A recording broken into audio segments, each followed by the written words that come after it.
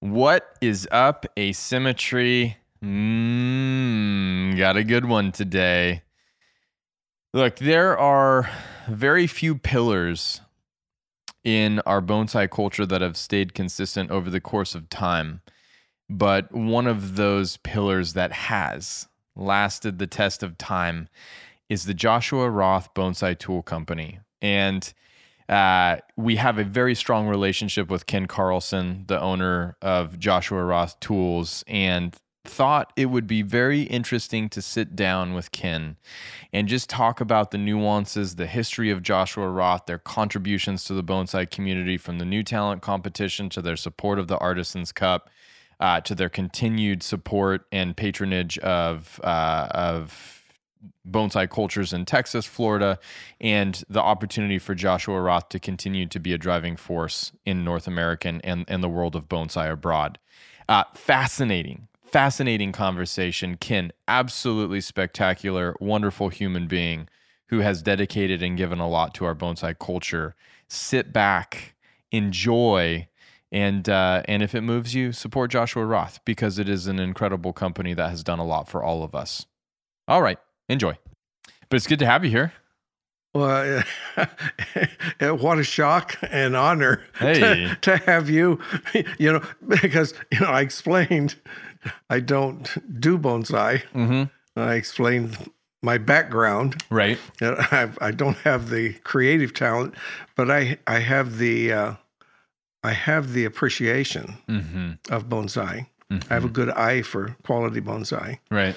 But I don't have the talent. My background was growing up in hardware. I had to start working when I was 12 years old in my mom and dad's hardware store, and it's hardware since 1903, and wow, in our family since 41 or 42. No kidding. And where was this at? Brownsville, Oregon. Yeah. Okay.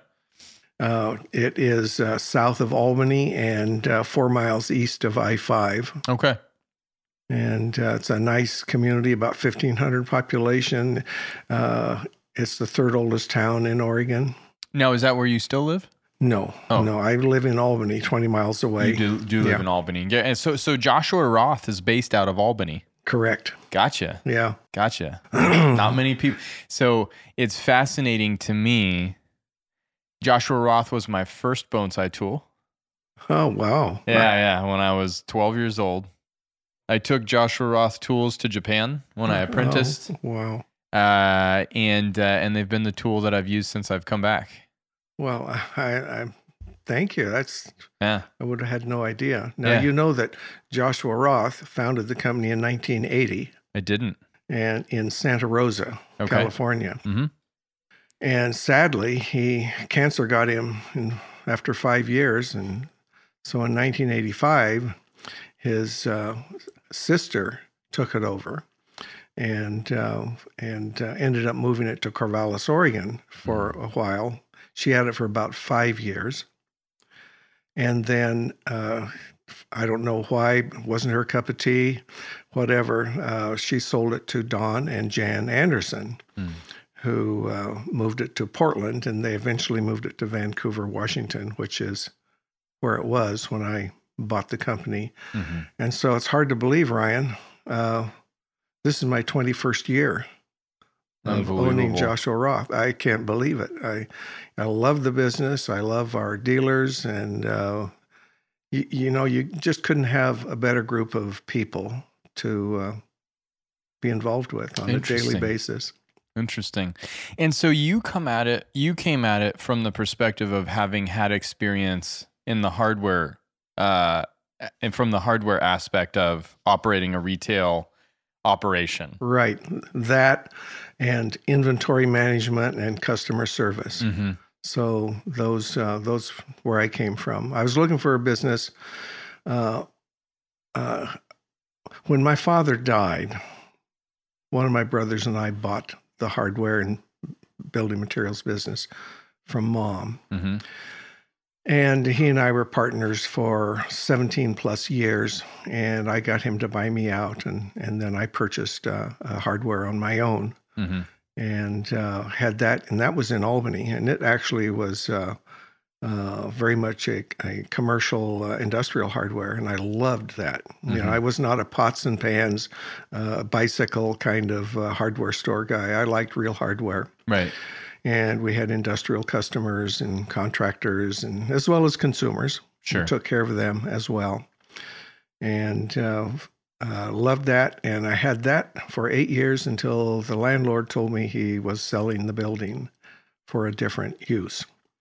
It is now the Linn County Museum, Historical Museum, and it's a good facility for it. It was a 2-story brick building that, interestingly, this huge 2-story brick building originally was 2 blocks away and 90-degree turned. So they moved this brick building, turned it 90 degrees, and moved it 2 blocks. Wait, how do you move a brick building? rolling on logs. No. Yeah, and with I don't know if it was donkeys or mules or horses. Wait, what year did they move it? I think 1914, I believe. Oh my gosh. A brick building? Yes, a 2-story brick, and the ceilings were like about 13 feet tall, 12, 13 feet on each floor. Unbelievable. Yeah, without it falling apart. Holy cow. I didn't even know that was, I mean, I know they move houses now. I didn't know they could move buildings, let alone in 1914 via donkey and logs. Yeah. And they moved, the animals would walk around a capstan for leverage, and in order to be able to pull the weight. And you know what that is? No. Well, a capstan is a round. Well, think you see like what they crush grain with, or something like that. Mm-hmm. Yeah, except that there is a center post, and the ropes go around the center post, and they use that leverage that they have walking around, you know, at a radius from the center post to achieve the what they need to do to move the building. Yeah, unbelievable. That is so interesting. I like to say that the building has a basement, and they move the basement with it.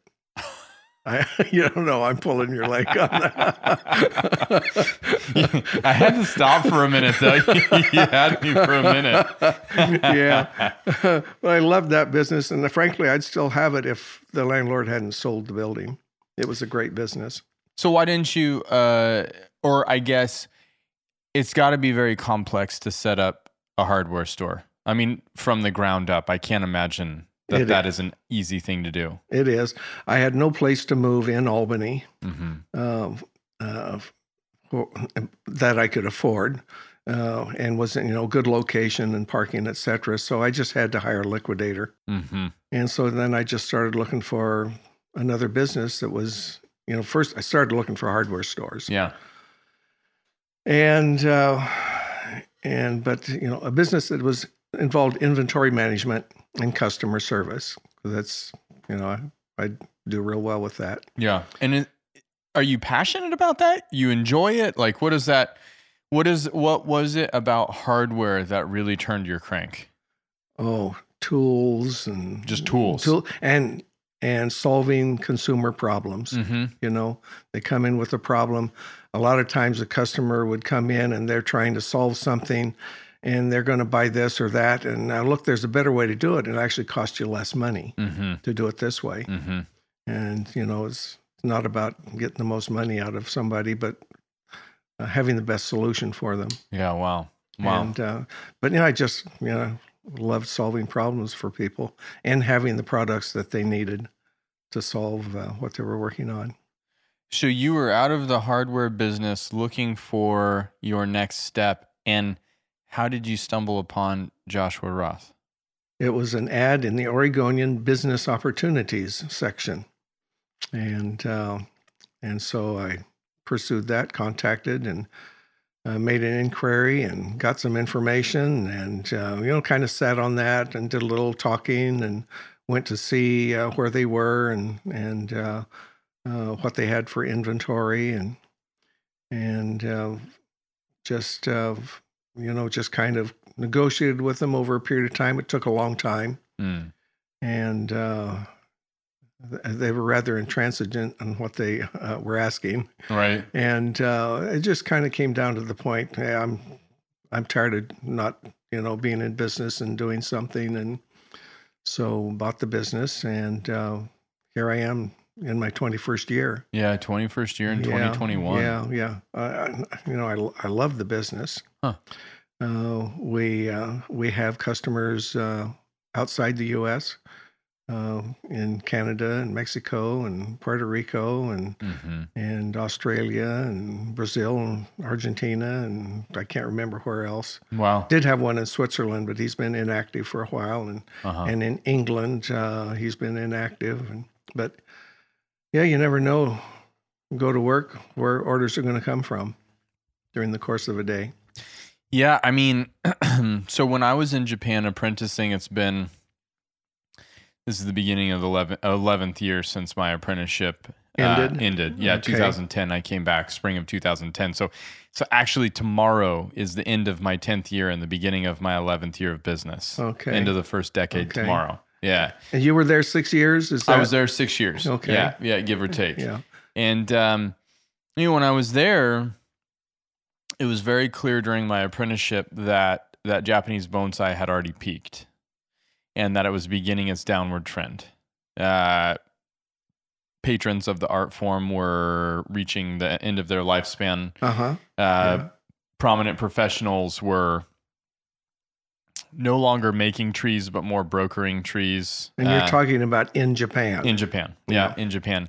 And there was a general consensus, and it was kind of fascinating to see how Mr. Kimura handled his profession because there was an influx of, I think, modern Chinese containers coming into Japan that were unseating the steadfast presence of tokoname pots and the Japanese ceramicists. They were cheaper. They were of decent quality and improving in quality in terms of the Chinese imports. Chinese tools were starting to show up in the Japanese market, and except at that time, I think they were all pretty much junk. Yeah, they were junk at that time. Not only looked like junk, but were junk. And so the beginning of the shift of the trend had started at the end of my apprenticeship, towards the end of my apprenticeship, and it made me nervous because tokoname ceramicists shutting down their kilns and the lack of, or at least what I perceive to be the lack of support of the other craftspeople that helped float and support the bonsai community in Japan by the very professionals that depended on those people, and had existed in collaboration as a community for so long, was one of the big pushes for me to think about the necessity of bonsai professionals in the Western world as patrons of ceramicists, of stand makers, of field growers, of Yamadori collectors with a high degree of morality, as well as companies that had good tools. It only made sense. Who's going to, the structure in Japan was patrons that were spending lots of money with the bonsai professionals, but then the bonsai professionals were seemingly cutting corners and trying to find cheaper products, but sell trees at the same price. And if you try to take that quick hit money time over time, you erode the foundation of your bonsai culture. And I watched that happen in Japan. The art form degrades. It degrades very rapidly because you lose all of the craftspeople that care. They no longer have the support. And so that was a major education for me, because I watched a very significant fall from grace happen very rapidly, and I've watched it continue to exponentially gain momentum. And I know Joshua Roth tools, have for a long time been the standard of quality in North America. So it only made sense coming back that I would be using Joshua Roth, because the quality is still there. Well, I'm very grateful, and I appreciate your critical assessment of the tools to make sure that the standard continues to be met. Yeah. That was really interesting, and I was I was really honored when you asked me to do that and to give my opinion. I mean, it's so, there's some subjectiveness to what is a good tool in bonsai because, to one enthusiast, they may say a good tool is stainless so that if I leave it outside and it rusts, I don't ruin it, and to another enthusiast or to a professional, a good tool has durability. It has the balance of durability with the capacity to hone the blade for really concise cutting and really clean, rapid healing wounds on the trees that you're going to be making, so it's like, I think one of the big knocks, and when you look at Masakuni, is the ergonomics of Masakuni tools are just fantastic. The designs are nuanced, but the fragility of the tool, it has always been, I think, a consistent discussion in the bonsai community, especially among professionals, where you say, I'm going to pay twice the price for this product, and I'm going to have to be twice as careful, and as a professional, their tools are going to get banged up.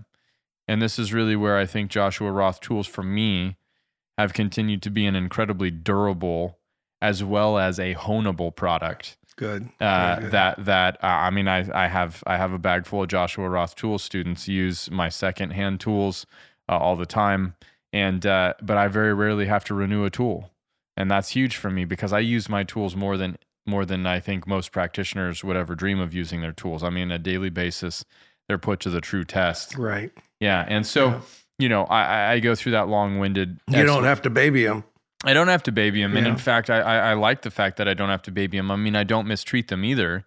I just want to be clear. It's not like I'm throwing around Joshua Roth tools and like promoting that they're indestructible. You're not trying to cut a 3/4 inch branch with a 7-inch concave cutter. No, because like at some point every tool is going to break. Yeah. But I think like the production of these higher quality tools, I mean, they come from Japan. They're produced in Japan. Yes. I'm assuming, and I think I know that Joshua Roth tools probably sandcasted as the manner of production. Do you know how they're produced? I think they are, but I can't truly say other than I assume that the professional and intermediate are most likely sandcasted, and the stainless as well. I don't know about about our novice line because we've got 4 grades of Japanese tools: novice, intermediate, professional, and then the master, which is the stainless steel. Yep. Yeah, and I mean, how have things changed for you over the course of time? Your 21st year, and you've been. I mean, if you purchased in 2000. Different. You got to ride the wave of bonsai, one sort of big peak of bonsai, then a trough. I mean, 2000, you're getting into Joshua Roth tools as Eldorado Bonsai is importing Satsuki azaleas in copious quantities as well as other trees. Bonsai, Kathy Shaner is a prominent professional. Boone is coming back from Japan and just establishing in the Northern California region. I mean, that was a great era for bonsai, the early 2000s in North America, and then it just fell flat on its face. Well, the things that we continue to see is over these 21 years and really starting probably 10, 15 years ago, we started losing a tool here and there that the maker would retire, the maker would die. The business would close. The earthquake tsunami in 2011 devastated a lot of suppliers. And so we struggled to keep finding good sources for Japanese tools. How do you do it, though? Well, I have 2 agents in Japan that source for me. Gotcha. Okay, so you have trusted relationships. Yes. Yeah. Yeah. And did these come when you acquired the company? Did they come with the company, or is this your experience of how you source this kind of inventory? Well, the companies came with the business, but they've changed ownership along the way. And my primary agent that sourced for me and arranged shipments, I'd place the orders with them, and then they would bring them in and they would package them and label them for me. I send my UPC barcodes to Japan for them to apply to the tools. My UPC is proprietary. It's Joshua Roth. Right. And they do that for me. And, but they try to source, they'll send me a sample now and then, and oftentimes I will not like it, and I need to have somebody test it and evaluate it. Mm-hmm. But no, my number one agent sold the company probably 4 or 5 years ago, and I've really been pleased with the new owners. They have really been over backwards to help, and in fact, I like them better than the longtime one. Oh, that's always so. Good. It's been that's a good exchange. Yeah, no kidding. I just am overwhelmed with how pleasing it is that nice. they've been delightful to work with. Mm-hmm. So did you, as tools are retired, as manufacturers, fabricators, companies go under, change hands, potentially there's an end of a generation. A void. Yeah. Right. Yeah. I mean, are you finding that it's harder and harder to find quality Japanese tools that are still being manufactured? It is. Yeah. And so from my perspective, as you and I have worked together and we've had to find solutions to tools that we really valued that were no longer produced, the continual thing is the hunt is on once you're looking for a replacement, because there is a lower level of demand for Japanese tools. And at some point, the foundries that are fabricating these tools, is there a concern they won't have enough demand to be fabricating them anymore? Well, I wouldn't be surprised. I couldn't really speak to that. Yeah. But I mentioned, that the craftsmen that have been making the tools, are retiring, dying, going out of business, and I think they're having a lot of trouble getting young people to come in and want to do that kind of work. And they want to do electronics. They want to be on their cell phones or doing computer work. And so we're losing the craftsmen. Yeah. Yeah. And costs are going up, and which we can appreciate, but it makes it more difficult to sell quality tools to consumers. And you have to be somebody like you or I that appreciates a quality tool and values it, and you don't want to replace a tool every time you need to use one. Yeah. Yeah, it has been interesting to see all of the different, and I have to say this, when I look at tool manufacturers and companies that have come and gone in the short time that I've been doing bonsai, there's a lot of them. There's a lot of tool companies that have come into the market, have had a, like a flash in the pan. They're like a big bright flame, and then they're gone. And I have to believe that is the sort of big push to try and ignite a demand for this new product that's being brought online in terms of the bonsai world. And does it catch or does it not? And more often than not, it doesn't catch. And there is something about Joshua Roth, 21 years for you personally, but started in 1980. I mean, that's a 41-year-old company right now. Right. Good legacy. This is unheard of. Bonsai Today doesn't exist anymore. As the primary publication of North America. That was a wonderful magazine. It was unbelievable. It was terrific. Yeah, unbelievable. And I was so disappointed when it was taken offshore. We all were. Yeah. We all were. And Bonsai Europe bought it, and then Bonsai Europe was going to be covering North America, and then they became Bonsai Focus. And I think, if you live in Holland and you're trying to document North American bonsai, you really have to spend a lot of money and a lot of time in a continent that's quite expansive and has a lot of diversity of information. Right. And that just was not a reality over the course of time. So to have this sort of, we're using Japanese tools through Joshua Roth, but it very much is a homegrown system. Without Joshua Roth, what tool is somebody going to buy? That's always been my question. That's always been my understanding of things is, listen, this is a company that's been here delivering for us in North America for 41 years. I feel pretty good about supporting Joshua Roth from the concept of a company that has had our back more or less. One of your students here today, as she was leaving, asked what I was there for. She didn't know who I was.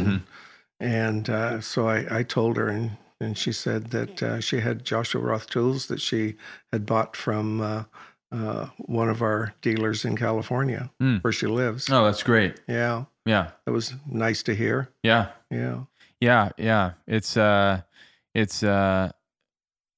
a really, yeah. And I think what I was going to ask you about is when you took over Joshua Roth 21 years ago, was Joshua Roth already funding the new talent competitions? No. Okay.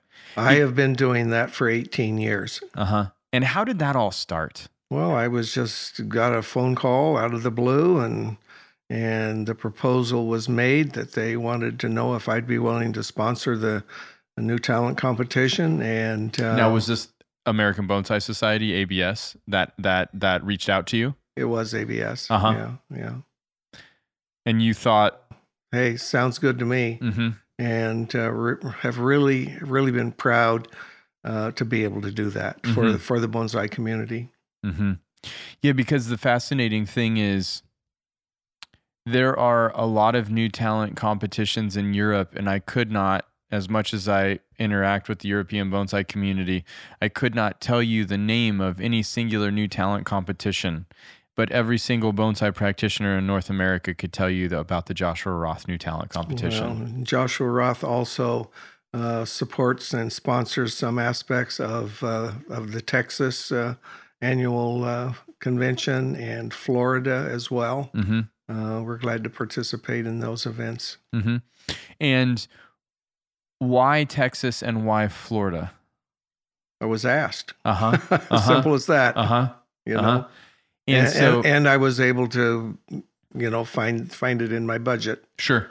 So, yeah, as a responsible business owner, it only seems to make sense that you would want to be facilitating the growth of this art form. Oh, absolutely. As a company that benefits from and depends on. I mean, it's the same for me.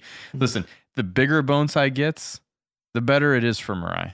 The more people that appreciate and love, and it's such like the fascinating thing about bonsai for me is when you think about business and you think about all of the different nuances that go into business, usually business growth and advantage comes at the sacrifice of something else. And with bonsai, it feels like there is always that positivity that the more people that are interested in bonsai, the more people that are aware of the relationship we have with the natural environment, the more people are determined or equipped with the kind of understanding of that relationship to value and make good decisions about sustainability over the course of time. This, for me, is the trump card of business and bonsai. It lifts, at least for me, that feeling of making decisions where you have to compromise your morality or stance on environment, sustainability, or any of those things that come with profit-based actions. And I really appreciate all of the different craftspeople that engage with bonsai, because I think everybody is on the same mission, which is to expand this art form. And this art form has a very powerful capacity to improve, I think, people's perspective, relationship, and quality of life. I 100% believe it. Yeah. It's a great art form, and we need to continue to promote it. So how do you continue then the new talent? Well, let me come back to the new talent competition. 18 years ago, you started. What was your motivation in the beginning for that? I mean, it was very simple: support the bonsai community, and to hopefully draw in new talent. Right. It's typically been where ABS or a committee would select 8 contestants to compete in the competition, and then they would end up with 1, 2, and 3 prizes, and but it's simple as that. I love the art form. It's beautiful. Nobody needs to tell you anymore than this. It's such a diverse art form. Right. from little fruit trees to flowering trees to you name it. Right. Every kind, anything can be bonsai'd. Yeah. Yeah. And I just, from a business standpoint in the beginning, it was inventory management, customer service, and I love tools, quality tools to growing into loving the art form and recognizing it and appreciating it. So you don't have your own bonsai trees? I do not. That's Believe great. me, I would kill them. I don't have the patience or the talent. This is probably why Joshua Roth is still in existence, I got to tell you. The real difficult, ever since the 2011 earthquake tsunami, it's become a very difficult business with the lead times of getting product. When I bought the business, I placed an order with Japan. A shipment would arrive within 60 days, give or take a day or two. And now we're looking at 4 months, even more. I've got a shipment coming in tomorrow that was ordered last fall. Wow. And another shipment that is back orders from this that won't be here until like June 1.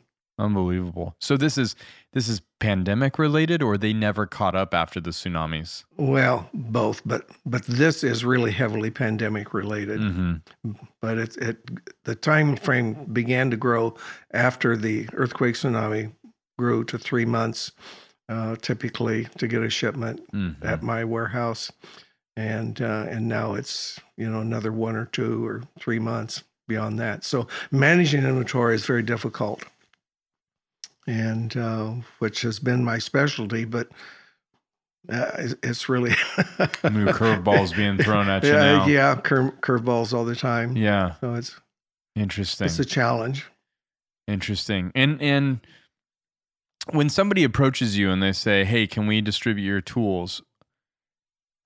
What's the process that you go through to determine, or is there a determination of, we want this individual to vend our tools? The first thing I'll ask is where will you sell our tools? And we're in e-commerce. We sell on Amazon, or we sell Walmart, or so forth. I say, no, thank you. Yeah. I don't want my tools sold in Walmart. And I don't tell them why, but in my opinion, that would degrade the brand. Yeah. And as far as Amazon, we already have dealers selling on Amazon. And if they really want to know why, I'll say because I think that adding another Amazon seller would only dilute sales away from my existing dealers that I value. Mm-hmm. And do you feel like your approach to that commitment to your vendors or your dealers has created long-term relationships for you that have been pretty time-tested? Well, I think so. I also know that it costs me money because I could be selling more stuff to these people. Yeah. And so I kind of, cut off my nose to spite my face, but I believe in the community. Yeah. And I get 1 or 2 solicitations a day from these kind of outfits wanting to sell my stuff on Amazon or Walmart or Home Depot's website. Or interesting. So if they have a brick and mortar store, then I'm really interested. Yeah. And if they also sell online, hey, have your own website. That's great. Love that. Yeah. And in a case like that with a dealer brick and mortar and especially has their own website, but even if they didn't, I wouldn't object to them selling on Amazon either. Sure. I wouldn't prevent them from doing that. But the main thing is I want to promote brick and mortar dealers. Yeah. Yeah. Wow. And so with these challenges as times change and things become more complex, are you constantly thinking, how does Joshua Roth as a company adapt to these changing times, or do you feel like, because this is something I think about too, like as a bonsai practitioner, is obviously there's mechanized ways or based ways that business has changed and speeds or methodologies have shifted, improved, I don't know, questionable, but it's changed. It has. And there's a little bit of a feeling for me inside of Bonsai that I don't know if anything's safe from artificial intelligence being able to replace the individual over the course of time. But Bonsai does feel like something that is going to need a human input in order for it to be successful. And that means that all of the tertiary businesses that are associated with Bonsai seem to have the capacity to be able to be a part of that unique characteristic of the endeavor. Well, I feel really connected with my dealers. Mm-hmm. And my dealers can order from me either by phone, fax, or email. And whatever works for them, I'm good with. But I love it when they call and place an order on the phone, because I can frequently give them a little guidance. Mm-hmm. I have new dealers that will want to order a lot of this and a lot of that and a lot of this. And I'll say, look, you don't need to order so much. Work off my inventory. You need to stock what you need to stock, right, but no more. Spread your money that you have across a more diverse range of products. Don't concentrate on half a dozen things that you've got a dozen of each. I don't want you to end up with products that gather dust on the shelf when you could have, 2 or 3 or whatever you think is necessary. Yeah. I'm not going to limit you, but, stock what you need, work off my inventory. I'm here to support you at retail. I do not penalize my dealers for less than box quantities. That's been a real key thing for me. And that comes from being in the hardware business, where I would deal with vendors where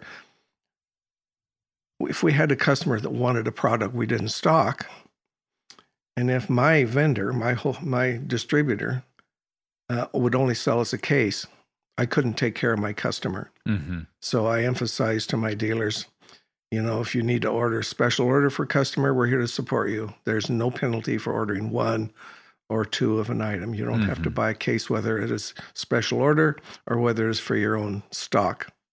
Right. Interesting. Yeah. It's as I talk to you, I'm recognizing how big of a skill set it is to manage a company that carries the kind of quantity of tools that Joshua Roth stocks. And with this lengthening of time to get shipments, it requires a greater capital investment in inventory to cover. And even in spite of that, and in spite of my software helping as much as it does, I have still run out of probably 10 items. Yeah. Out of 500 or so. Yeah. And but tomorrow's shipment's coming in. We'll rectify a whole bunch. Get back above water. Yes.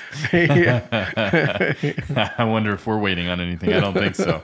You keep us pretty well stocked. You gave me the same advice when we started about quantities and diversifying, and it was really valuable trying to figure out how we enter the world of carrying product, because people needed it when they were here and we didn't have it. It's like everything was so organic for Mirai in the beginning. Don't forget also, Ryan, that I would be happy to drop ship to a customer of yours if you needed that. Right. So feel free to call on us to do that. Yeah, that's good. Because we'll be happy to do that. Yeah. Yeah. So as far as, Joshua Roth diversifying your business methodology, that's not really where you're at. You're saying, listen, we do what we do really well. Yeah. And we're going to continue to do it and change and modify the manner in which we handle the inventory and counteract these delays as best we can. As best you can. Yeah. And I'm not adding bicycles or pots and pans to inventory. Right. Yeah. Wow. Now, have you ever been to Japan? I have not. Okay. So never really, it wasn't, there was not necessarily a fascination culturally or from any perspective. You looked at it, you said, wow, good tools, high quality. Yeah. This is in my wheelhouse of where I have an expertise and can be successful, and boom, away you went. Exactly. Interesting. Okay. Now what do you do in your free time? What do you like to do? Because this is a business for you. This is something that you do very well as a business owner operator. What do you do when you're not doing business? I do very little other you know, business has always been my hobby as well. And I don't golf. One of my brothers told me back when I was in college, boy, you need to learn how to golf. And I took a class one term. I was never so glad to have a class. I didn't like it. Yeah. My idea of sports, I played football, wrestling, and track. Sure. I like the physical sports, and golf is physical. I won't take that away from somebody. Debatable, but okay. But it wasn't my kind of games, and so I don't do that. I don't play tennis. Business is my hobby. I love it. Okay. And I would like to be able to get away. I'm really tied to it. I have a brother that retired to Ecuador 12 years ago. Ooh. He wants me to He keeps wanting me to come visit, and I haven't been able to make it yet. And we don't have a large staff, so I kind of am pinned to the office. So, John, and this is I wanted to ask you this as with the opportunity to talk about it, and I'm not asking for numbers, but it sounds to me like the bonsai tool business is a busy one. It is. Last year was my best year, and this year is also really a good year. Wow. Yeah. Wow. So are you seeing bonsai expanding again? Is that what that indicates to you? Well, I think that this last year and this year was a result of the pandemic, people being home more, our retail dealers having customers come in and getting things to buy tools, bonsai tools if they're doing bonsai. And we have a lot of tools that are not geared specifically to bonsai, but just general garden pruners and so forth. Right. And my number one product is a garden cut shear. And sure, you could use it for bonsai, but it's just a general garden cut shear. I have to buy those 3,000 at a time.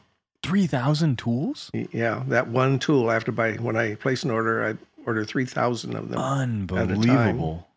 At a time. And it's a great tool. I had a lady from Guatemala, a Guatemala immigrant living in Massachusetts, call wanting to know where she could buy it. She went into Wegmans food markets. You've probably never heard of them. I've been to the Northeast. Wegmans. Oh yeah, national show in Rochester, New York. Okay. Wegmans is the place. Yeah. Well, Wegmans buys 48, 72, 120 at a time.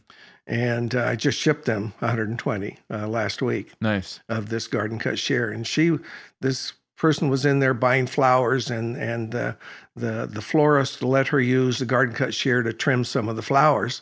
And but Wegmans doesn't sell the shear. They only use them in their floral shops. And as you know, they have over 70 locations in the Northeast. Yeah.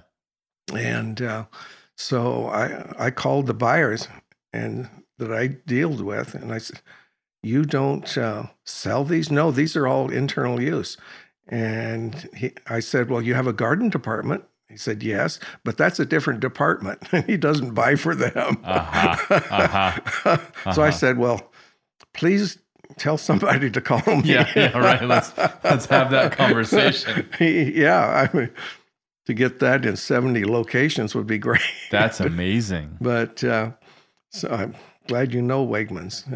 Yeah, it's a great place. Fantastic. It's an incredible grocery, top tier chain. I feel like it's still family owned as well, or I don't think it's a publicly traded company. Not that I'm aware of. Yeah. Wow. Interesting. Yeah. That's when, the national show in Rochester, New York that Bill Valvanis puts on. Yes. Every 2 years. I hope it happens this year. I know it didn't happen last year, so I think he was going to try to make it happen the fall of this year. We'll see how that goes. Everybody right now is curious if it'll happen, but I hope it does. Yeah. The very first time I went to the national show, Bill said, "You've been to Wegmans yet?" And I said, "What's What's Wegmans?" a Wegmans? And he's like, "Best grocery store in North America. You got to go check it out." And that particular show, 2012, when we were packing up on Sunday, it was like 98 degrees outside and like 85% humidity. I mean, it was powerfully uncomfortable. And it was me and Peter Warren and Zach Scheinman, three, hardworking, very heavy sweating guys that were going to sit in a very small cab of an uncomfortable truck for the next, 46 hours together. And so Wegmans was our saving grace. And that's why I have some affection for Wegmans. They had everything that I needed to hydrate, satisfy my sweet tooth, and satisfy hygiene necessities. So it worked out well. My little sister, her husband served a tour in the Middle East. I don't remember if it was his Iraq tour or Afghanistan, or if it was when he was up in Turkey. And she came and lived with Mom because they were living on the East Coast. She came and lived with Mom in Brownsville during that time. And she came in and pitched in and helped me. And she said, I brought something really special that you're going to like. And she went and got it, and it was some Wegmans hot cocoa mix. And I said, I have a surprise for you. I went and brought her a sales order that we had received an order that day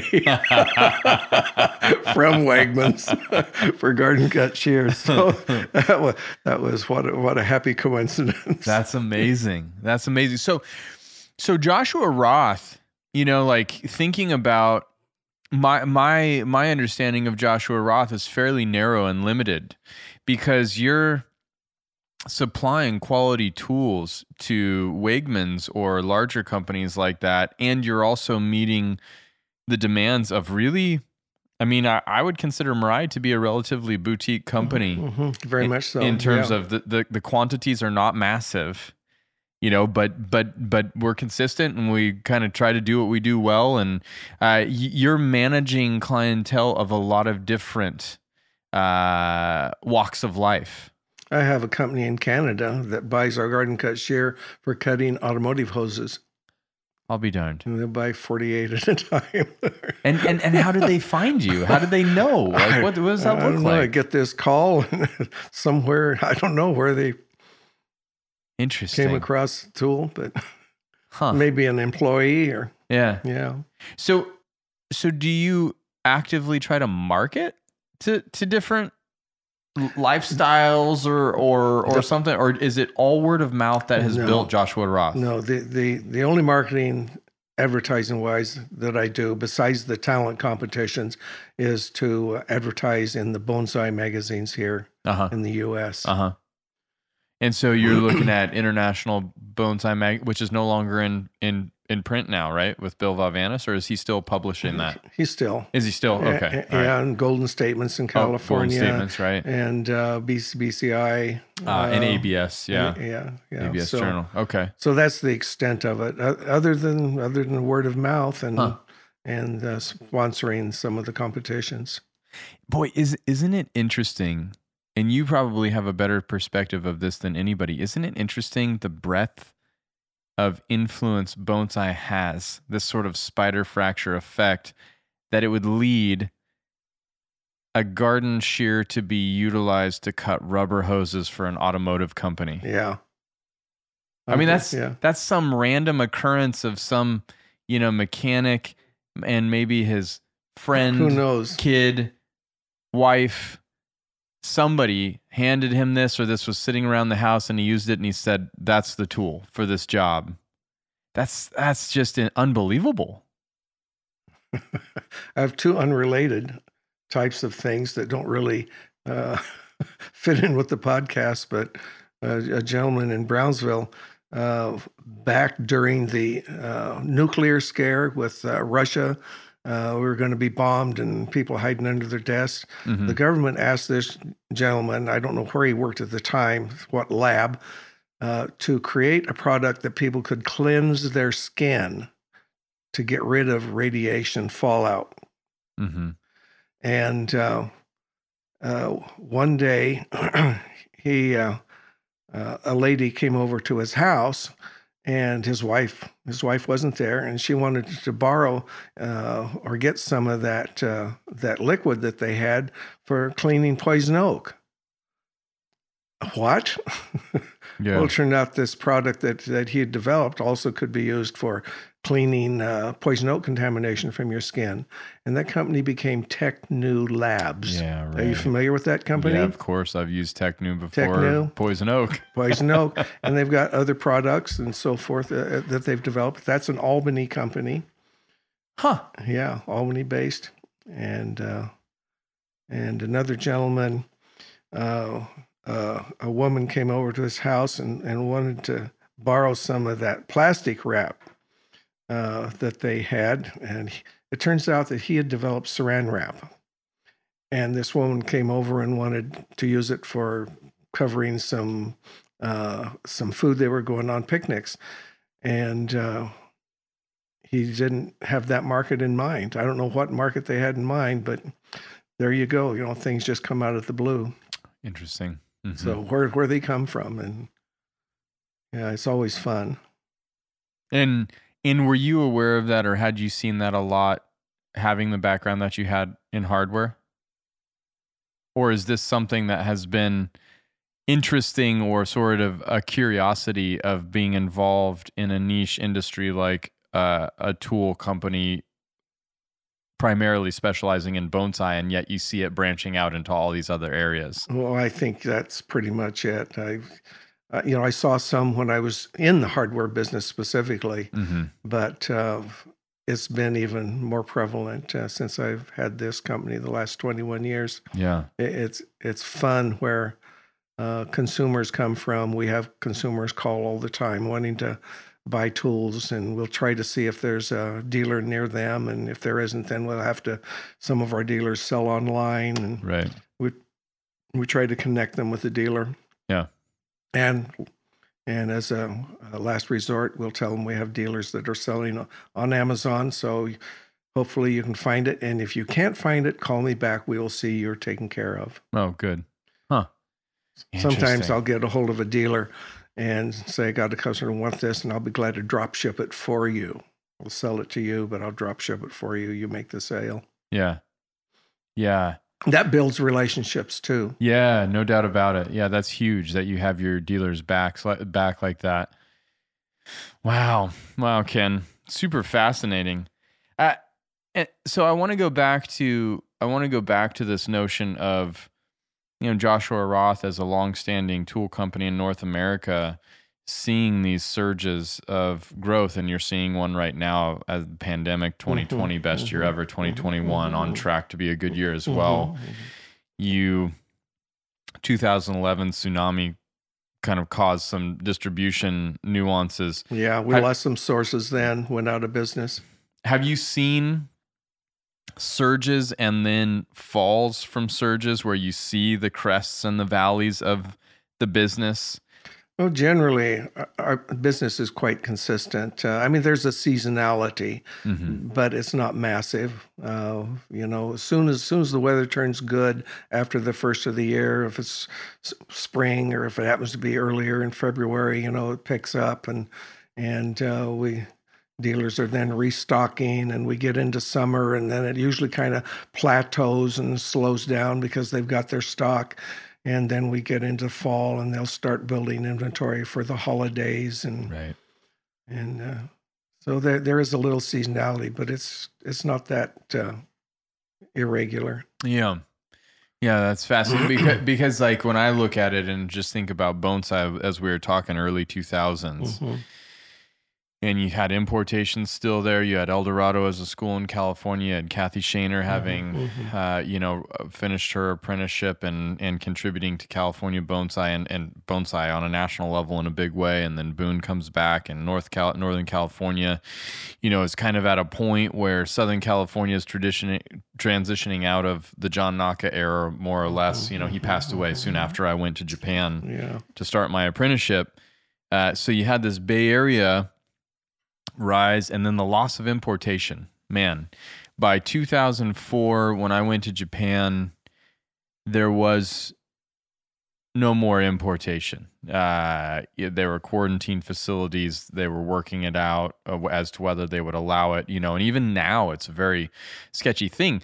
So there was a lull. There was a big lull in North American bonsai with the loss of the imported material and the transition to valuing or understanding or even having And of course, you're talking about trees. I'm talking about tree. I'm just talking about bonsai culture. Yeah. And you're literally seeing like, okay, Yamadori, the collected tree, is going to have to become that source because we don't have the import anymore, and there aren't a lot of field growers yet at that time who were established. By 2010, when I came back, trough of the recession, at that point in time, I mean, foreclosures across the board in Oregon. This property wasn't a foreclosure, but I would have been better off buying a different property that was a foreclosure in terms of price. This was the right place, old dilapidated cabin, and I could have had a 4,000 square foot home for cheaper than I paid for this place. Yeah. But when it was the right place, is the right place to operate Mirai out of, in terms of the nuance of the property, facility, etc. But watching that transition, did you see that? Was that a part of Joshua Roth's experience over that time, or was it very consistent for you? Well, glad you asked. September 11. Business just dropped out. And it just really went to about half volume. I was really wishing I hadn't bought the company. Oh, yeah, I bet. That was 2001? Yeah.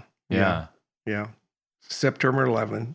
That was your first year. That was my first year. Right after I bought it. Unbelievable. And I thought, holy cow, what have I gotten into? Right. And then fortunately, we got on into the next year and it started coming back. And it's been good since. Wow. Yeah. Wow. Like, occasional hiccups, but every business does. But sure. It's been a good business. We'll love it. But, don't know how long I can continue. I'm 74 and counting. Yeah. And so there is that. I'd love to have somebody that had a love for it and the ability to manage inventory. And it's a tough nut to find someone that has the skill set. What does your facility look like in terms of, if you have to buy 3,000 of these garden shears at a time to order them, I would imagine that space to store all of this, keep it organized, and have it be a streamlined, efficient system that you can operate a company like this is pretty significant. Well, not as significant as you think. Okay. I've got 1,900 square feet, and that includes the office, and the office is about 300 square feet of that or so. That's not that much. And it's 8-foot ceilings in half of it and 16 foot in the other half. And I use probably 12 foot of the 16-foot area.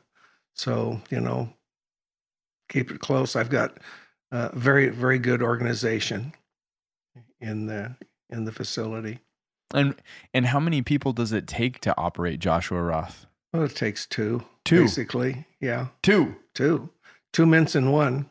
Unbelievable. Do you package and ship yourself? Well, I will. Yes. Yeah. Other than that, just one other person. Interesting. Wow. That's streamlined. Yeah. Overhead is good. Yeah. I only wish that I'd had my own property to all these years.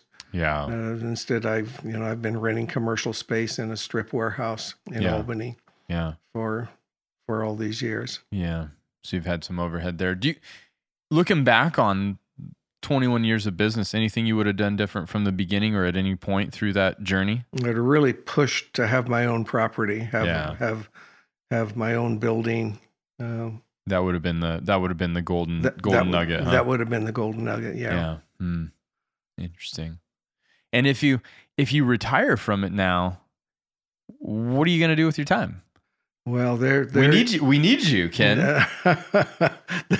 That's a tough question because, as you know, I said I don't golf. This is my what hobby. You do. That's my hobby. Yeah. And I love to work. Uh-huh.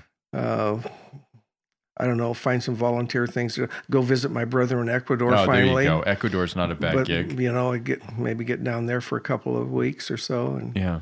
And other than that, Ryan, it's a big question. You know, I don't know. Maybe if somebody locally bought it, maybe I'd help them out a little bit. I'd want to guide them and provide whatever help I could. Oh man, yeah, that would be imperative, I would think, for anybody to take it over and have success with it, because you've kind of built it's as much as you could say, if there is an empire in bonsai in North America, you know, it's a small niche industry, it's a small niche endeavor, so that means that there is no massive monstrous scale. But as far as our small community is concerned, Joshua Roth is kind of the steadfast, singular, time-tested company in regards to bonsai. It is. Professionals come and go, ceramicists come and go. Obviously, you know, and that's not to be disrespectful. Sarah Rayner's an institution. You know, Ron Lang's an institution. The long-standing professionals that have built North American bonsai, beyond a shadow of a doubt, deserve all the respect that they get and probably more. But there's been one thing that's been consistent for a majority of that, and that is Joshua Roth. And we can thank Joshua Roth back in 1980. Yeah. You know, in a lot of ways, I wish he'd survived so that he could have still been the owner of the business, because, you know, I think it would have been, you know, a great business with him. Mm-hmm. And I'm just glad to try and live up to whatever he might have wanted the business to be. I mean, you've probably taken it farther than he could have, is my guess. Boy, I wouldn't. I would never say that. Yeah, well, that's fair enough. I mean, that's for me. That's for me to say. That's for me to offer up there. Then I cannot believe that, but well, I'm just glad to do what I can. Yeah, you know. And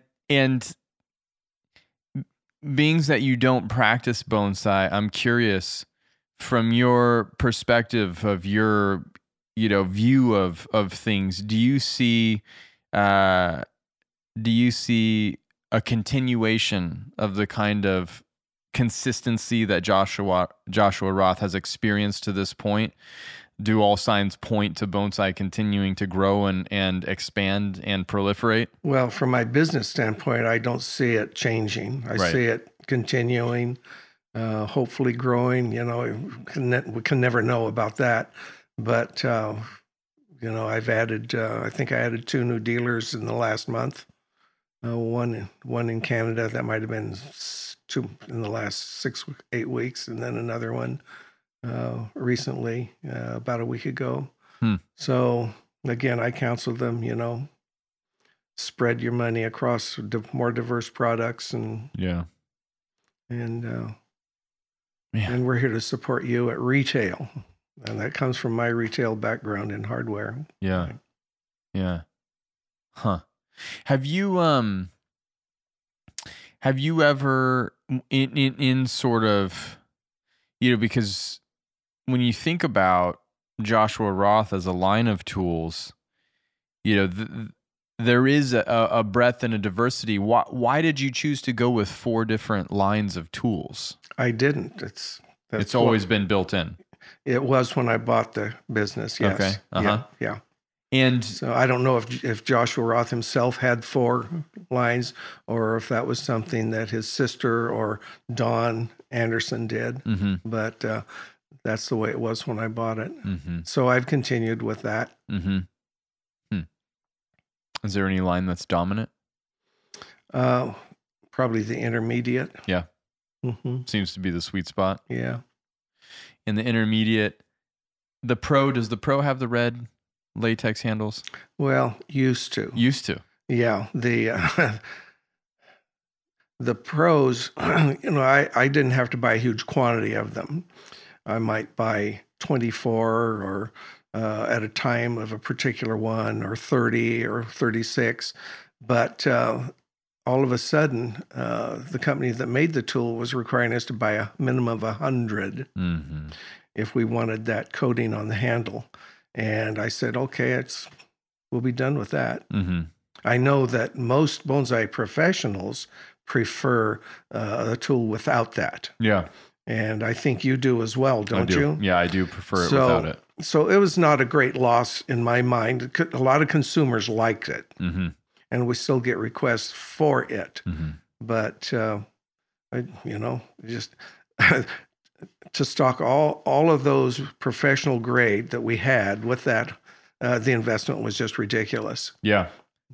Now, in the professional tools that Joshua Roth offers, is there a significant difference in the quality of the metal?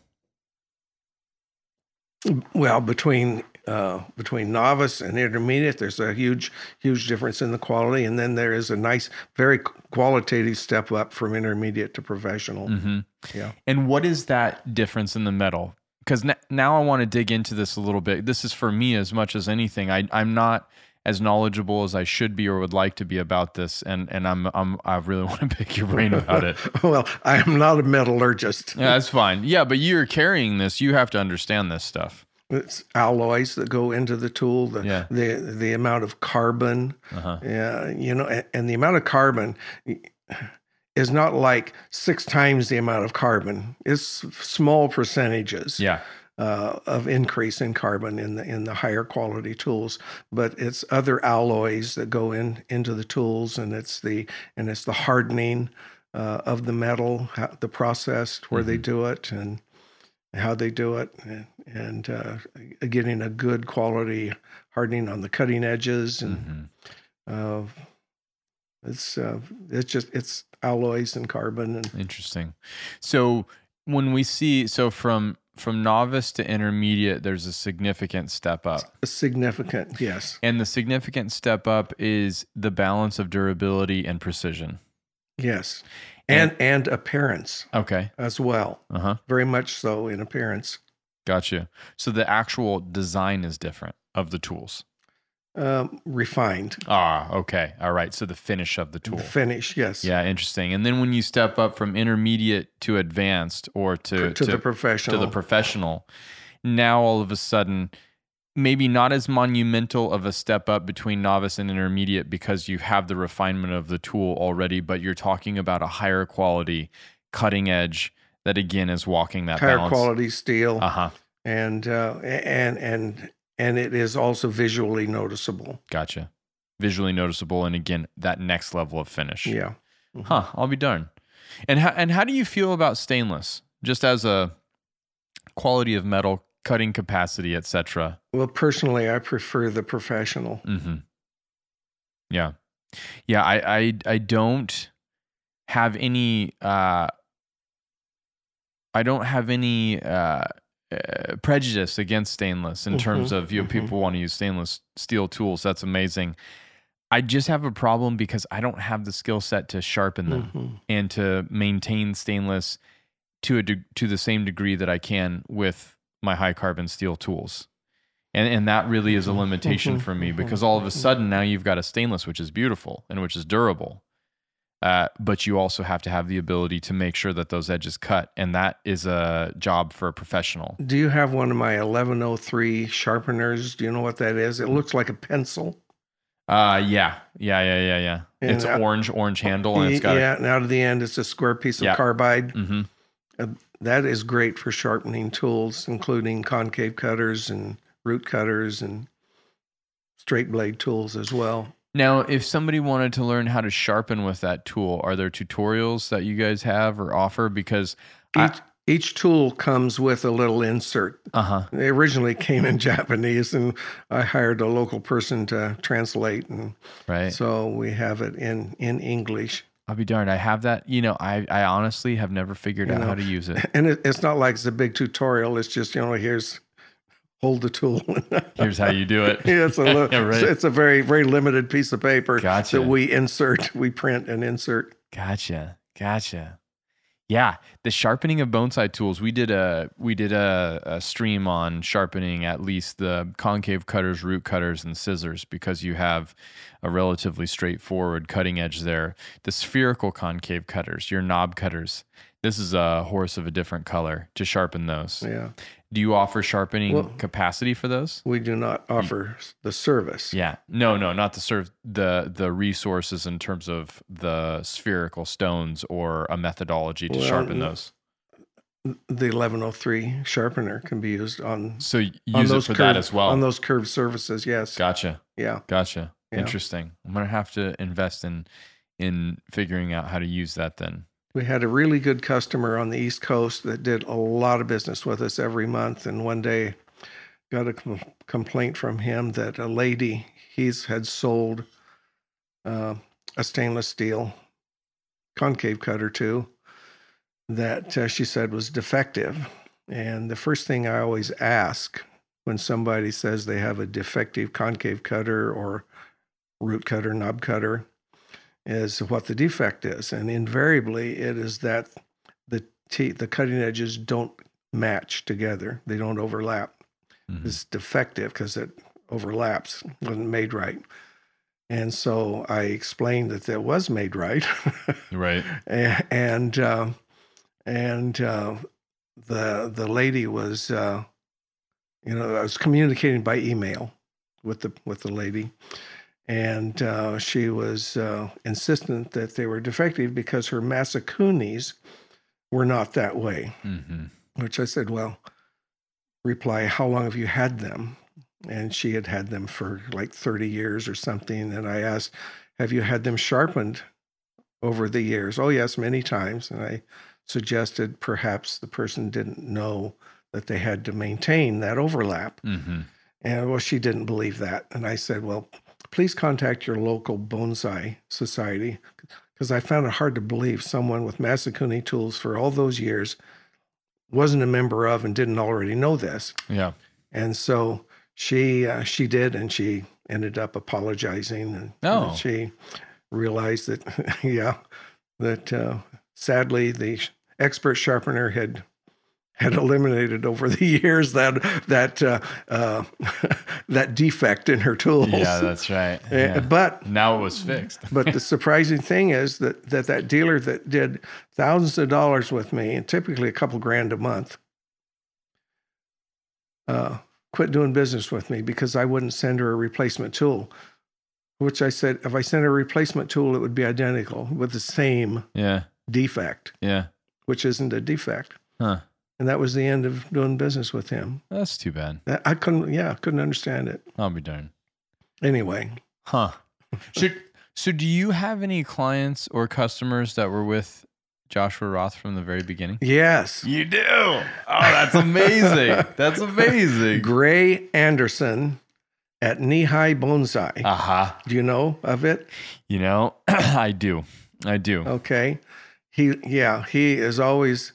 that's Fresno, right? Central Valley, Fresno, California. Yeah. He is always so happy to talk about how he knew Joshua, and that what a good job he insists that I have been doing with the business all these years.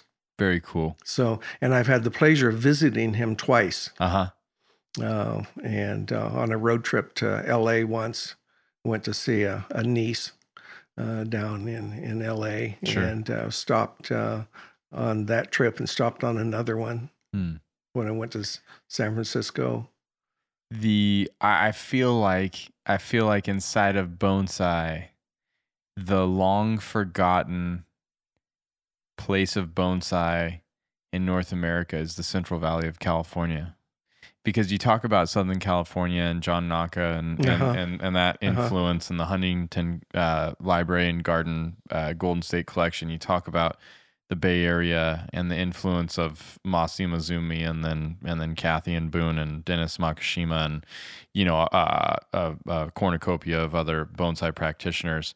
The Central Valley of California, and you're talking about knee-high bonsai. I mean, there's any number of bonsai practitioners, facilities. I want to say, and don't quote me on this, I want to say the Hokkaido elm was hybridized at Miniature Plant Kingdom, which is I believe a Central Valley bonsai operation long ago. I'm not totally sure about that, but there's a very rich history. The Clark Collection and Bob Hilver's at the Shenzhen Friendship Garden in Fresno is the third Golden State collection, and it just doesn't get the same shine or the attention as Collection North or Collection South, and it's a real shame because that Central Valley community was a pivotal part of history. Yes, absolutely.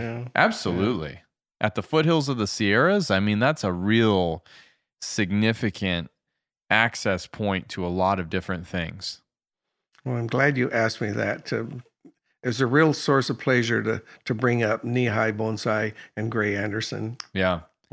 What's funny about that is Troy, my right-hand man, Troy is from the Central Valley, born and raised. Oh, okay. And is great friends with Greg. And Knee-High Bonsai is a place that he speaks about frequently, just because it's rooted in his bonsai.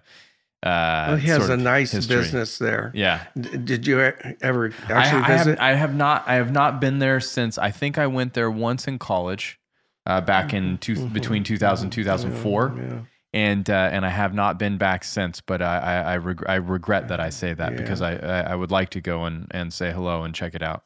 Well, I fear for the long-term future. He needs to find someone that can come in, and he's got a very bad hip that he refuses to have surgery. And I'm amazed at how he keeps going. Yeah. But he has a genuine love for the art and the business. And the generational exchange in bonsai is one of the complexities of the art form that I find to be the most challenging, because obviously none of us live forever. Yeah. But we really lean on, you have these pivotal figures and operations, gardens, nurseries, and they're not destined to be there for forever. Yeah. And when they go, it leaves these gaping holes in the community and the culture. It's an endearing aspect. It's fitting and correlates with the medium, I think, in a really profound way, because obviously there's an ephemeral quality to existence, and whether it's the tree or the person creating the tree. But yeah, that's a tough one. That's a tough one. Even in my short time in bonsai, lost a lot of really close people, a lot of really significant mentors, some wonderful students and clients, and that's been tough. And I would imagine you've probably experienced a lot of that yourself. Well, we've lost a lot of dealers over the years, very good dealers. Yeah. Is it discouraging at all to you to see the dominance of online and the move away from brick and mortar? Yeah, it is. Yeah. I mean, obviously you've spoken to not wanting or degrading the brand. Yes. And really kind of being pro brick and mortar in the way that Joshua Roth associates with dealers. But you've felt that be a little bit disheartening. Yeah. I hate to see what Amazon is doing in general to the business community. And don't know what you think about Jeff Bezos, but I'm not a fan. I don't know. I don't know the guy. He's certainly successful, but ruthless in cutting out competition. Yeah. I always wonder when things like that start. I mean, obviously the idea, there's an opportunity. Opportunity is identified, and the manner in which that opportunity is going to be maximized and captured is the concept for a new business, right? The more people do that, it lessens the ability to have personal relationships in your community with the businesses in your community that are there to support They pay their taxes. They pay property taxes and payroll taxes, wages. I just don't like to see Amazon take that away, and they've done that a lot. Do you feel like that has a trickle-down effect in terms of undermining the general fabric of society?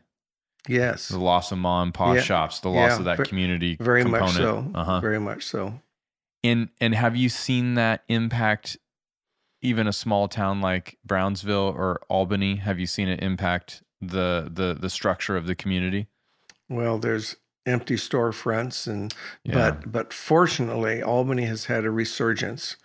There was a lady who saw a carousel up in Montana, I think Missoula, and started a program or a fund or effort to have a carousel in Albany.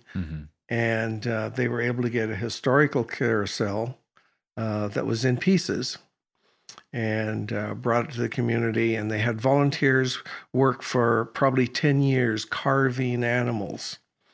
And if you ought to come to Albany and visit, this carousel is incredible. And it's magnificent. And you could Google Albany Carousel. And see pictures of it, but it's amazing. And that was located at the edge of downtown, and that has helped pull a resurgence into downtown businesses. I'll be darned. But it's really helped a lot. I'll be darned. I went to Albany a handful of times back in 2014-15 because when we were organizing the Artisans Cup. Loved that event. I was glad to be one of the many sponsors. Super appreciative of your support to make that happen. That was the most painful thing I've ever done. I mean, without the sponsors, it wouldn't have happened. That's an absolute positive. Way.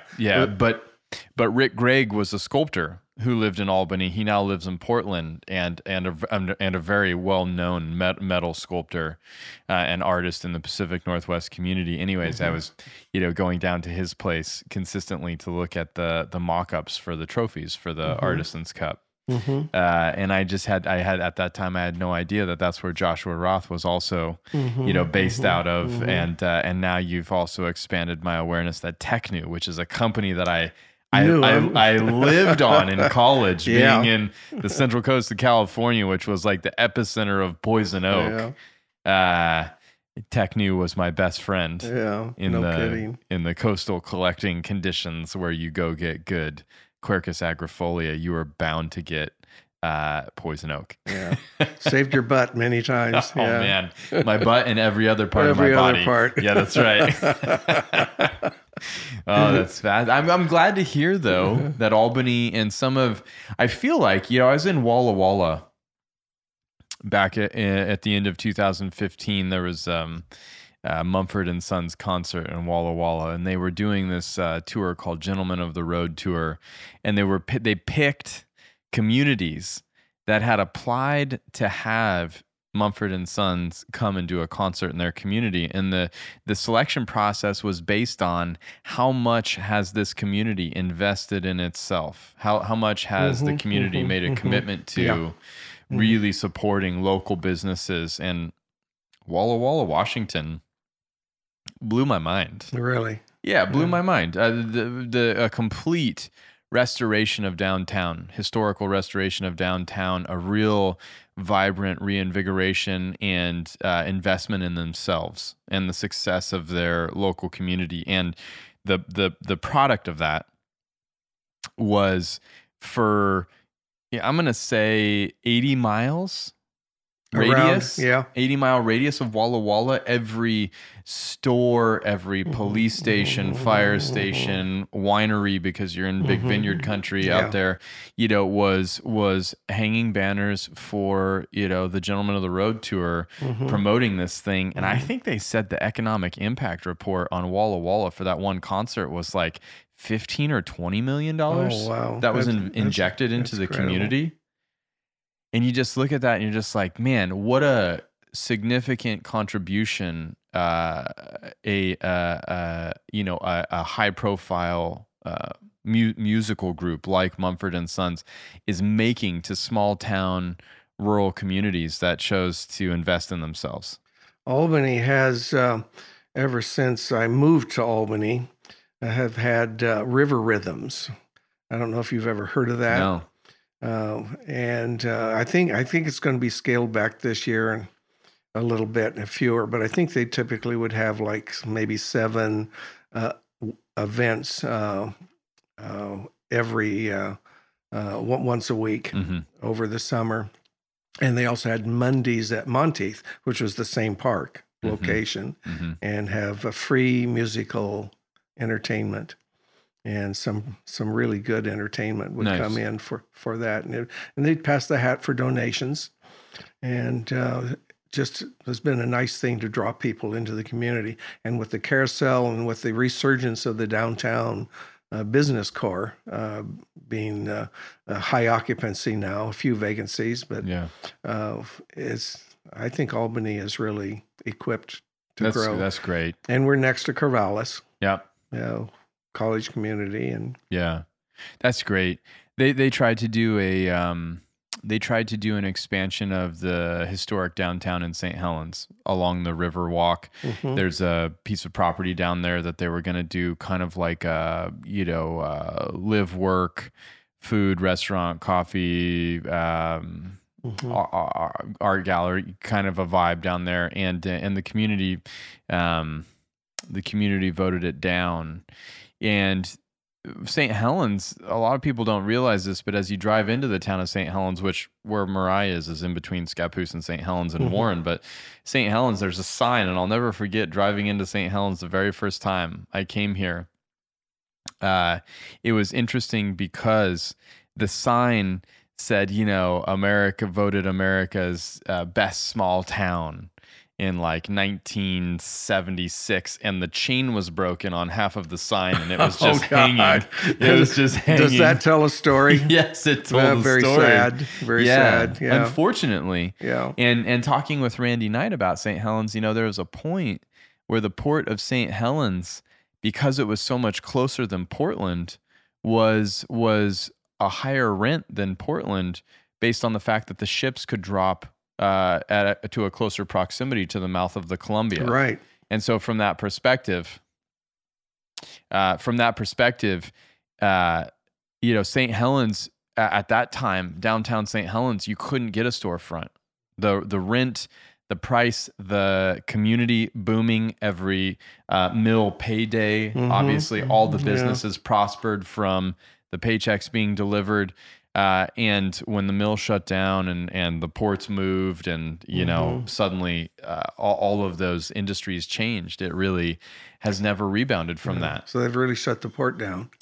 Yeah. They're all super fun sites because, it's based on the timber industry and paper mills, creosote plants and all that stuff. And it's as a study of, because going back to Wegmans in the northeastern United States, when you drive through small town upstate New York, that's a real desolate, sort of hopeless environment. It's like you see those repercussions, and talking about Amazon, and I think Walmart was the precursor to that. As sort of the beginning of that. Very much so. Yeah, and the change in the fabric of society. So I think all of that to say, I really respect the fact that your criteria for setting up relationships with your dealers. Your dealers is hey, do you have a brick and mortar? And wanting that to be a part of what Joshua Roth stands for and supports is almost like a greater stance of Joshua Roth as a company supporting sort of the fabric of society that has led to, I think, a lot of healthy, fruitful relationships and community building components. That's where my core is. But, I know it costs me a lot of potential sales. Yeah. But, it's what I'm about, really. Yeah. I have to be that way, or I could not be happy. Yeah. At the end of the day, you feel good about what you're doing. About what I'm doing. That's right. I could not be happy with myself. Huh. So, you have to have been tempted or not tempted. You have to have been propositioned with the distribution of tools that are a lower price point and a lesser quality? I would have to imagine that people have approached you about that.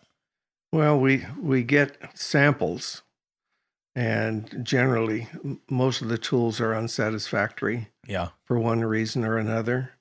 Our garden cut shear that I mentioned, 2011 caused the end of the maker that was producing that for us. And it was made in Japan with Japanese cutlery grade steel. And our agents were sending us samples of tools from Japan, and the quality was less and the cost was more than what we'd been paying. And I could not find a Japanese source. I was lucky enough to find a company that had a manufacturing in most Asian countries. And I took samples. They had an office in Portland. I went up and saw the owner of the company, took a couple of samples. I said, here's my garden cut shear. This is very important to my business. Can you make this for me? It has to look identical. The package has to look identical. And it has to be made with the same Japanese cutlery grade steel that it's currently made with. Can you make it for me? I said, any place but China. And he said, how about Taiwan? I said, Taiwan, I'm good with Taiwan. I don't, I'm all in favor of the Taiwan independence, et cetera. I don't consider. So he's been able to produce that for me in Taiwan with the Japanese cutlery grade steel all these years, ever since, and maintain the quality. I wanted it to look identical, package as well as the tool, so that when a dealer would get it, there would be no off-putting. Yep. There'd be no resistance. The only evidence is on the back. It says made in Taiwan with Japanese cutlery grade steel. So I'm being upfront about that. And I would explain that verbally over the phone with countless dealers about what and why. And we've got Wegmans. They continue to order, scores of them. And everybody else. So we were able to maintain the quality, kept the same quality steel, etc. So amazing. Yeah, it's difficult to keep finding the quality we want. Yeah. Yeah. Wow. What a rabbit hole. Yeah. What a rabbit hole. Yeah. Everything that you approach, you as in a figurative you, everything that you approach, there's always more that goes into it than meets the eye. Oh, a lot more. Always. Yeah. Huh. So your brother that lives in Ecuador was the one that bought you out of the hardware store you guys ran together? No, it's my oldest brother. Okay. All right. Yeah. So the brother that bought you out of the hardware store, is he still operating the hardware store? No, sadly, he got a neurological disease that was horrible. If you picture, it wasn't the same disease, but if you picture Stephen Hawking, that was the end of his life and he looked. He was excellent building materials. My forte was the hardware end, managing inventory there, and his forte was building materials. And he had a son. He had two sons, but one that came in and worked with us. And I, as working with the beloved next older brother,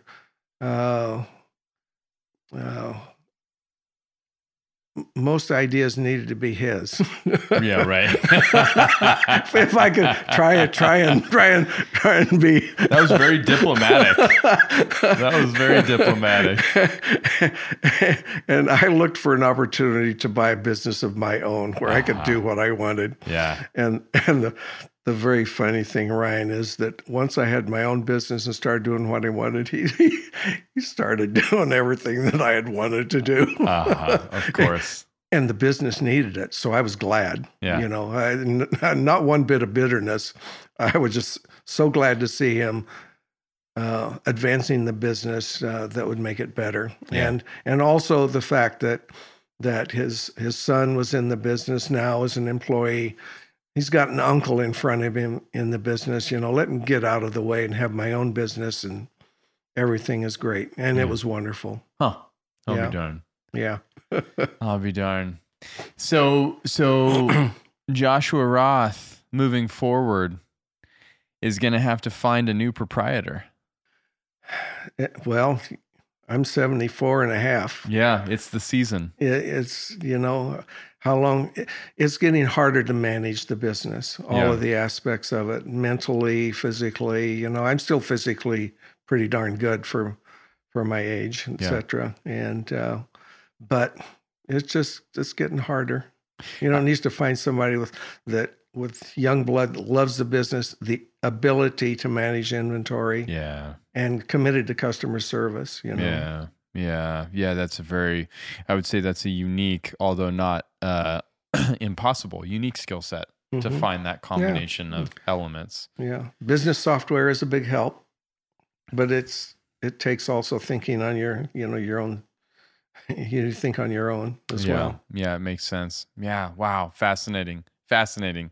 Now, did you ever have any interaction with John Naka or Yuji Yoshimura or any of these people that renowned really define kind of generations of bonsai culture in North America? No, never did. So you've always your perspective has always been a bit from a distance. Yeah, very much so.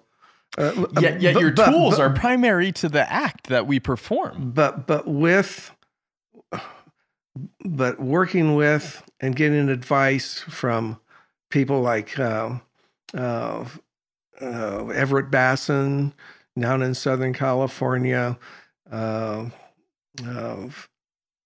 gentleman in Illinois, Southern Illinois, who was a lot of help. Diane Lund was key at Wee Tree Farm. How great was she? She was wonderful. Just a wonderful person. And we so miss her business, but she needed to go take care of her mother back in Minnesota or Michigan, wherever it was. Yeah. Yeah. God, Diane Lund. I would love to. I'm going to make a note to myself just because. Anytime I got a new book, I would send her the book for approval. Do I add this to my inventory selection or not? Do you have her contact information? I do. Maybe afterwards you could share that. I would love to podcast with Diane because she was such, she's so humble. Oh, very much so. So humble, and maybe she might not be interested, but to be able to talk with her about her experiences in bonsai. Listen, Wee Tree Farm supplied a majority of the United States with the bonsai soils that we now accept as the foundational modern go-to. Really? Yeah, she just had it. Randy, we did a podcast a few weeks ago because Randy used to have a growing field, and he cultivated 10,000 trees in the growing field, on top of his Yamadori collecting. And he was the best field grower, or one of the best field growers in North America. Obviously Chris Kirk and Gary Wood at Telperion Farm were because Telperion had the unfortunate incident with the fire, were top of the heap, to be sure. Randy was just different. But Diane, Randy used to always say Diane would come to the field and had the best eye for selecting material. She was wonderful. She was amazing. I call her once in a while, not often enough, just to check in with her. Mm-hmm. I'm overdue now. Yeah, interesting. Now, if you could go and live any place besides Oregon, do you have, say for example, you step out of the tool business, would you change your surroundings, or are you really happy in Albany? Are you Oregon through and through? I'm born in Oregon. Mm-hmm. Love Oregon, and graduated from the University of Oregon. but I'm first and foremost a Beaver fan. Uh-huh. Oh, wow. That's a conundrum. My oldest brother went to Oregon State. Uh-huh. And so as he was 8 years older than I, and I would go over there on weekends and get to spend some weekends. My dad would have tickets for Oregon State football, Oregon State basketball. Mm-hmm. And that was in the day. You ever hear the name Terry Baker? Yeah. Oregon State's Terry Baker received the Heisman Trophy 50 years before the Ducks received their Heisman Trophy. Right. And not putting down that Heisman at all, because he was terrific and deserved it. But was that Mariota? Yes. Yeah. But Terry Baker, I got to see Terry Baker play, and he was the captain of the football team, captain of the baseball team, and captain of the basketball team. A 3-sport athlete? A 3-sport athlete, and a nice, humble person. Wow. A great person. Totally. Yeah. 3-sport athlete. And his senior year, they had to play back on the East Coast. They played in Carolinas. I forget which. It was the Liberty Bowl, and it was an ice bowl. And the Beavers won 6-0.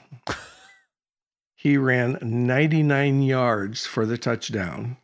To win the game.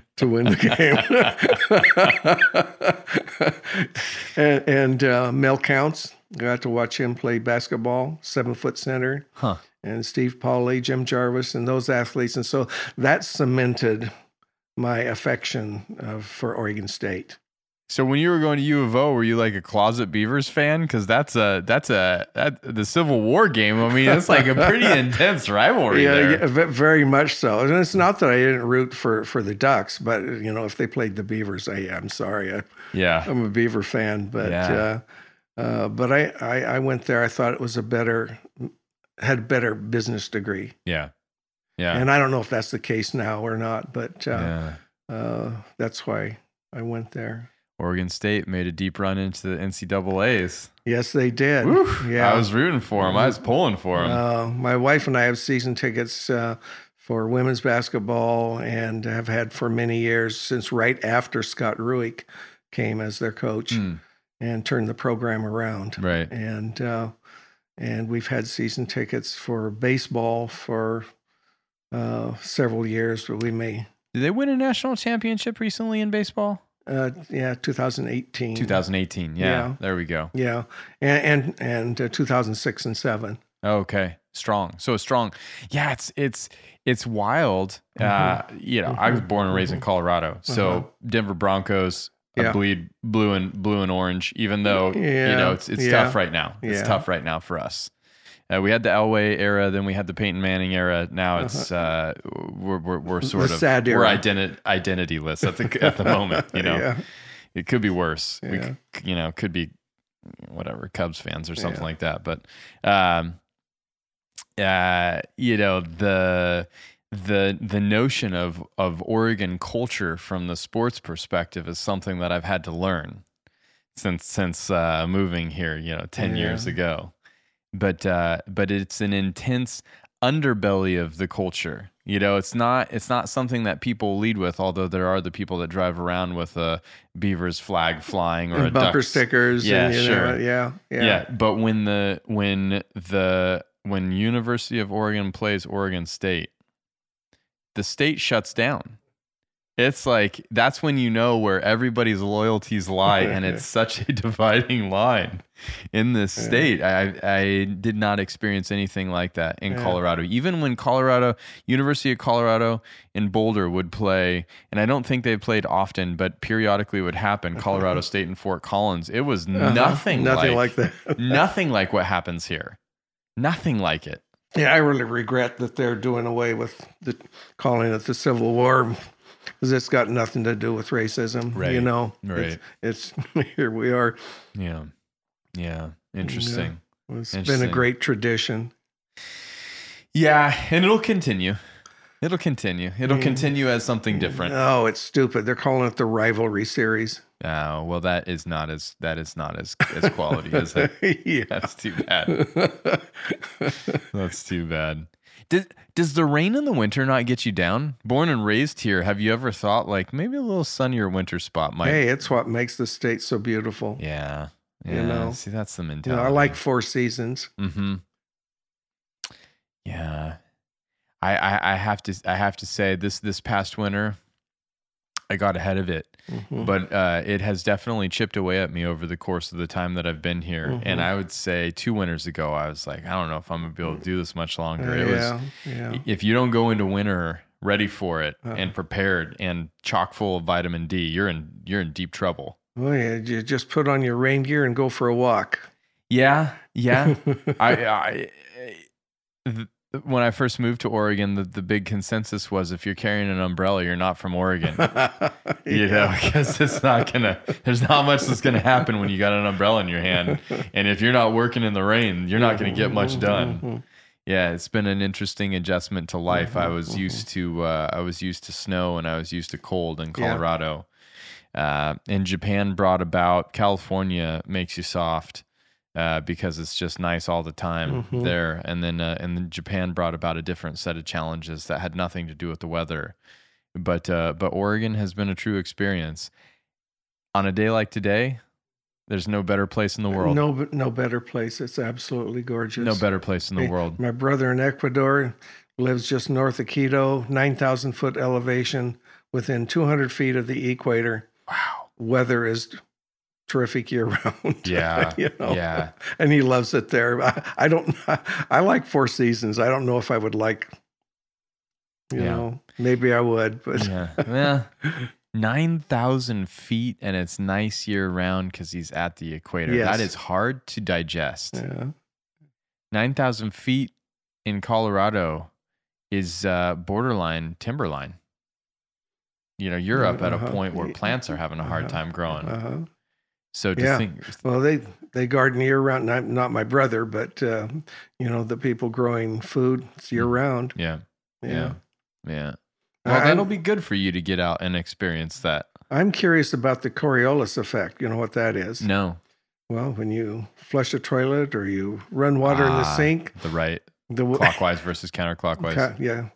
What does it do when they're 200 feet from the equator? Have you asked him? No, I haven't. Oh, I'm waiting to see for myself. I got you. This is your own curiosity. This is like because when you retire and you officially get to go to Ecuador, you're going to answer that for yourself. Yeah. Interesting. Yeah, is there like some sort of like buffer? Or distance from the equator where it starts to take effect, and then at the equator, what is it? Just go straight down? Is that what you're thinking? Yeah, I'm wondering. It just drops dead into the toilet. That's funny. We were talking about this. I was just recently in Wyoming with the Backcountry Boys, Dan and Steve, two great guys, wonderful Yamadori collectors, good bonsai practitioners. And we were talking about the rotation of trees in the northern hemisphere. And a long time ago, Andy Smith from Golden Arrow Bonsai, who's one of the true blue original Yamadori collectors. He's one of my dealers. Yeah, okay. And he was, I believe Andy is a timber surveyor for the Forest Service or some spends a lot of time looking at a lot of trees, basically, in the Black Hills of South Dakota.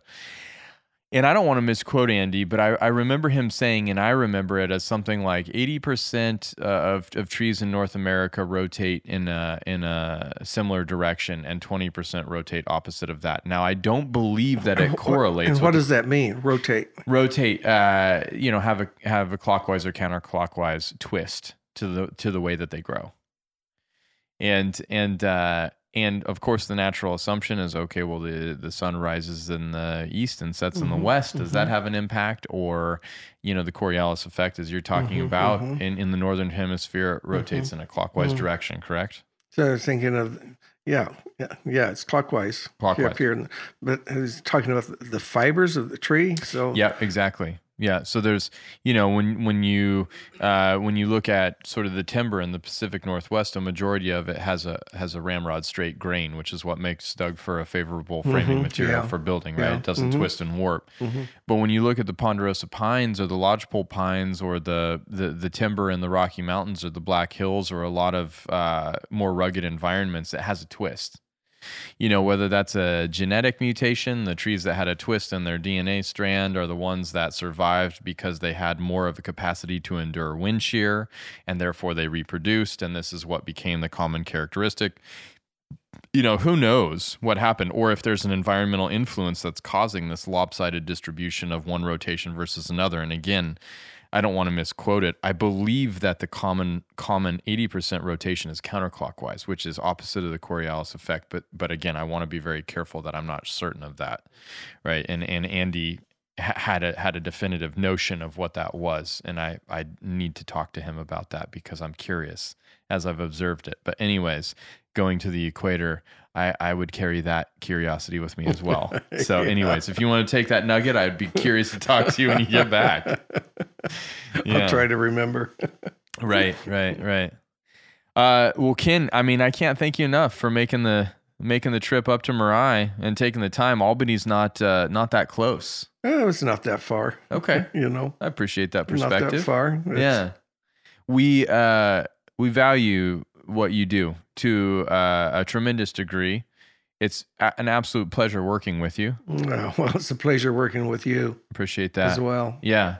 And I just can't thank you enough for everything you've done for North American bonsai and obviously bonsai abroad as well, because it sounds like Joshua Roth has a really far reach. But I certainly know, for our bonsai culture here, you've been a steadfast pillar for us, and it's appreciated, and it does not go unnoticed. Thank you. Thank you very much. Absolutely.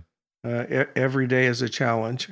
You're the right man for the challenge, clearly, because you've been taking it on and doing something really spectacular with it. And again, when I told Eve, hey, it would be great to talk with Ken about Joshua Roth, and then you had responded like, I don't know what we're going to talk about. I was like, hey, listen, there's not a shortage to talk about, but the contributions to the New Talent Competition, your understanding of how you as a company help facilitate the expansion of a bonsai community, supporting it, Texas, Florida, and all the things that you do.